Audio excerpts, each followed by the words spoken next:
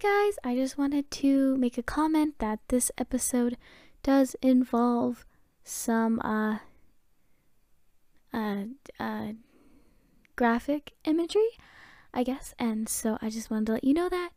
And if you're not very good at listening to stuff like that, I would advise either being very careful when you listen to this episode or go ahead and skip. Though she is an assassin, Jade is an assassin, you would expect that, I would hope. But yeah, anyway, so this has some graphic imagery, so just fair warning. Hope you enjoyed this episode.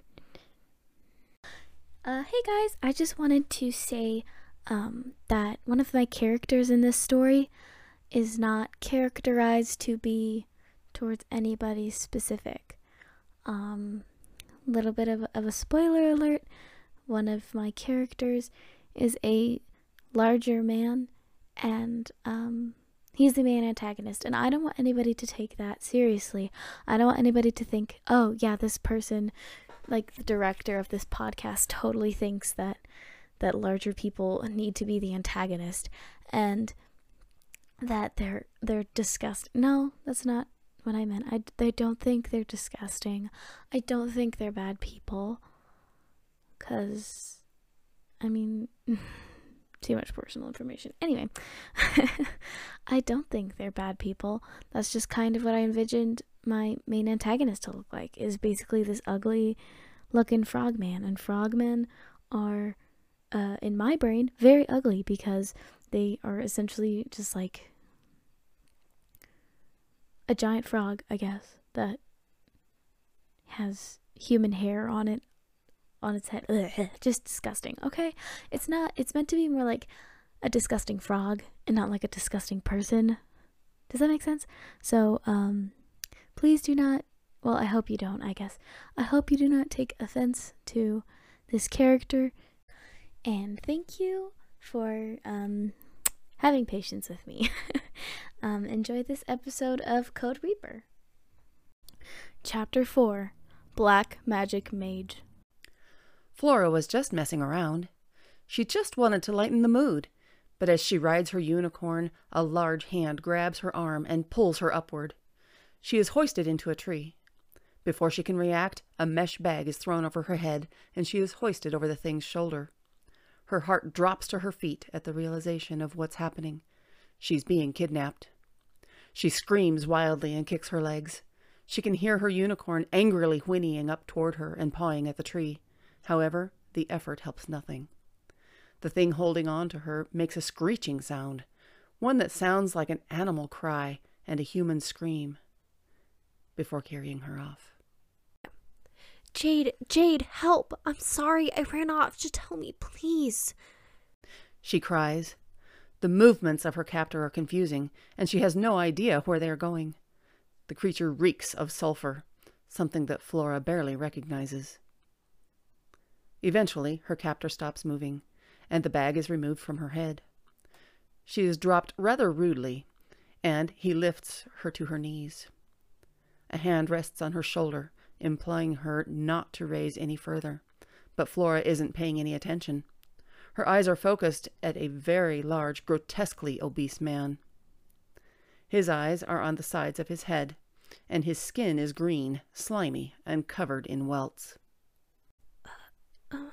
A polywogum. Flora whispers. A race of people who look similar to frogs or other amphibians. This man clearly seems to have the form of a frog. Ah, yes, princess. Very good to see you. Unfortunately, this means that your dreaded Jade assassin can't be far behind. The man croaks.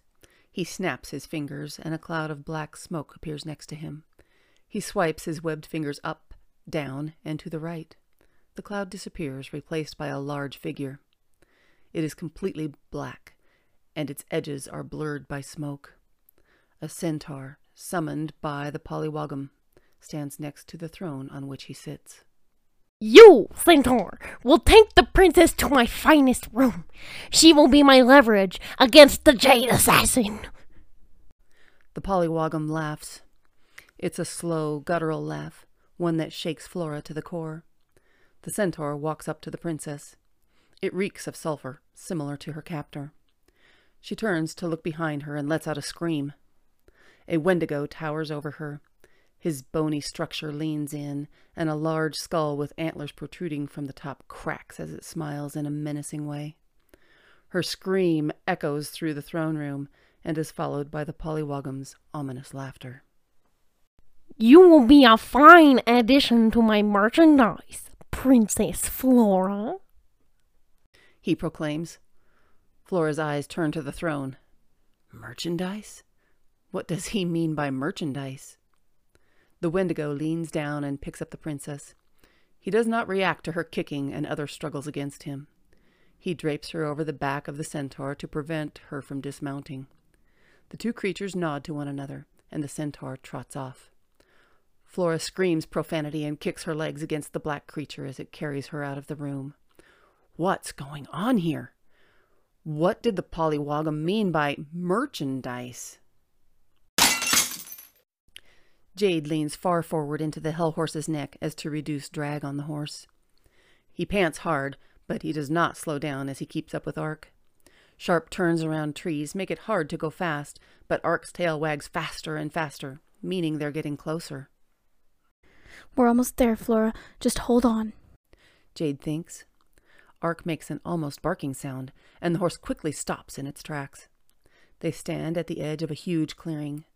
The entire area reeks of sulfur, but it seems like there is nothing there. Jade dismounts and stalks the entire clearing. Something is up here, but what?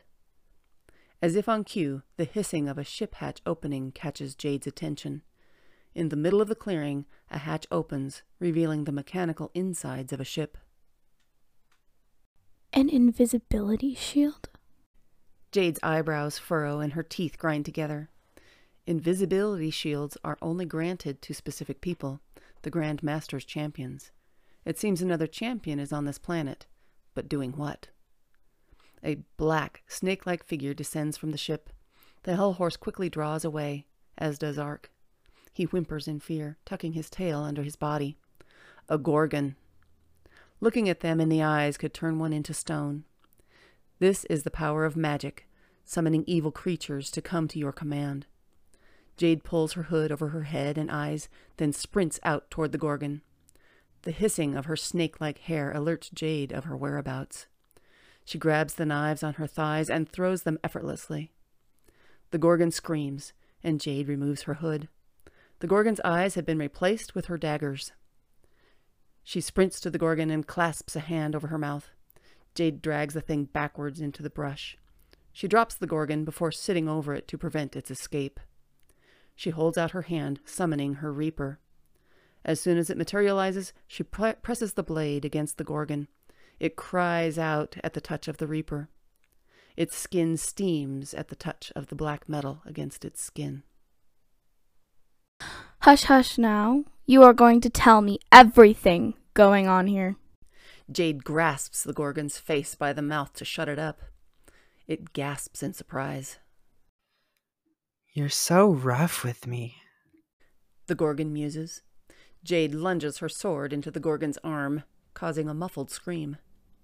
Your seducing will not work on me, snake. Or have you forgotten who you're dealing with? Jade hisses. Please forgive me, Reaper Wielder. I am unworthy of speaking to you in such a manner.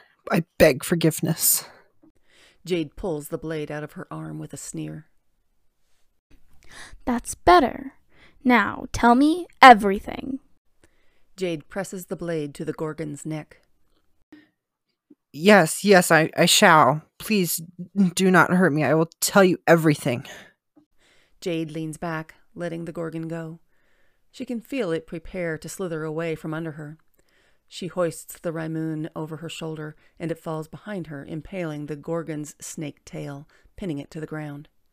It screams again as Jade stands up, crossing her arms in front of her. I'm waiting. Jade hisses, lifting her foot to rest on the hilt of the Raimoon. The Gorgon hisses at her, but stops struggling.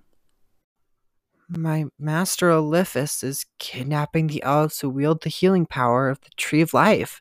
He's selling them to different pirates or anyone who knows about his business. Jade's upset look deepens. Oliphus? As in Grandmaster Timinger's champion? Yes, that Oliphus. The Gorgon sobs. Jade closes her eyes in frustration. Thank you, Gorgon. You've been extremely helpful. I will be showing Oliphus who is boss for the second time. The Gorgon's face lights up, but Jade quickly grabs the sword, pulls it out of the ground, and impales the Gorgon in the chest with it. It cries out and quickly begins to dissolve into a thick black smoke. Jade doesn't relent until it has all disappeared. Jade growls to herself. I knew I should have killed Oliphus the first time. She releases the sword's hilt, and it disappears into a cloud of black smoke once again. She looks to the Hellhorse and Ark. You two, stay here. I'll be back with the princess. If they get here, don't let them advance until I come back. Ark coos in affirmation to the order, and Jade picks up her blades from the ground. She wipes the black blood of the Gorgon in the grass before sheathing them. She pulls her hood over her head and once again sprints to the still open hatch of the ship.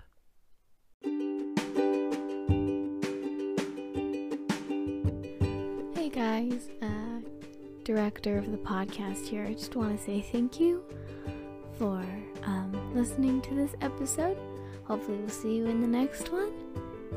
If you'd like to show more support for our podcast, we do have an Instagram.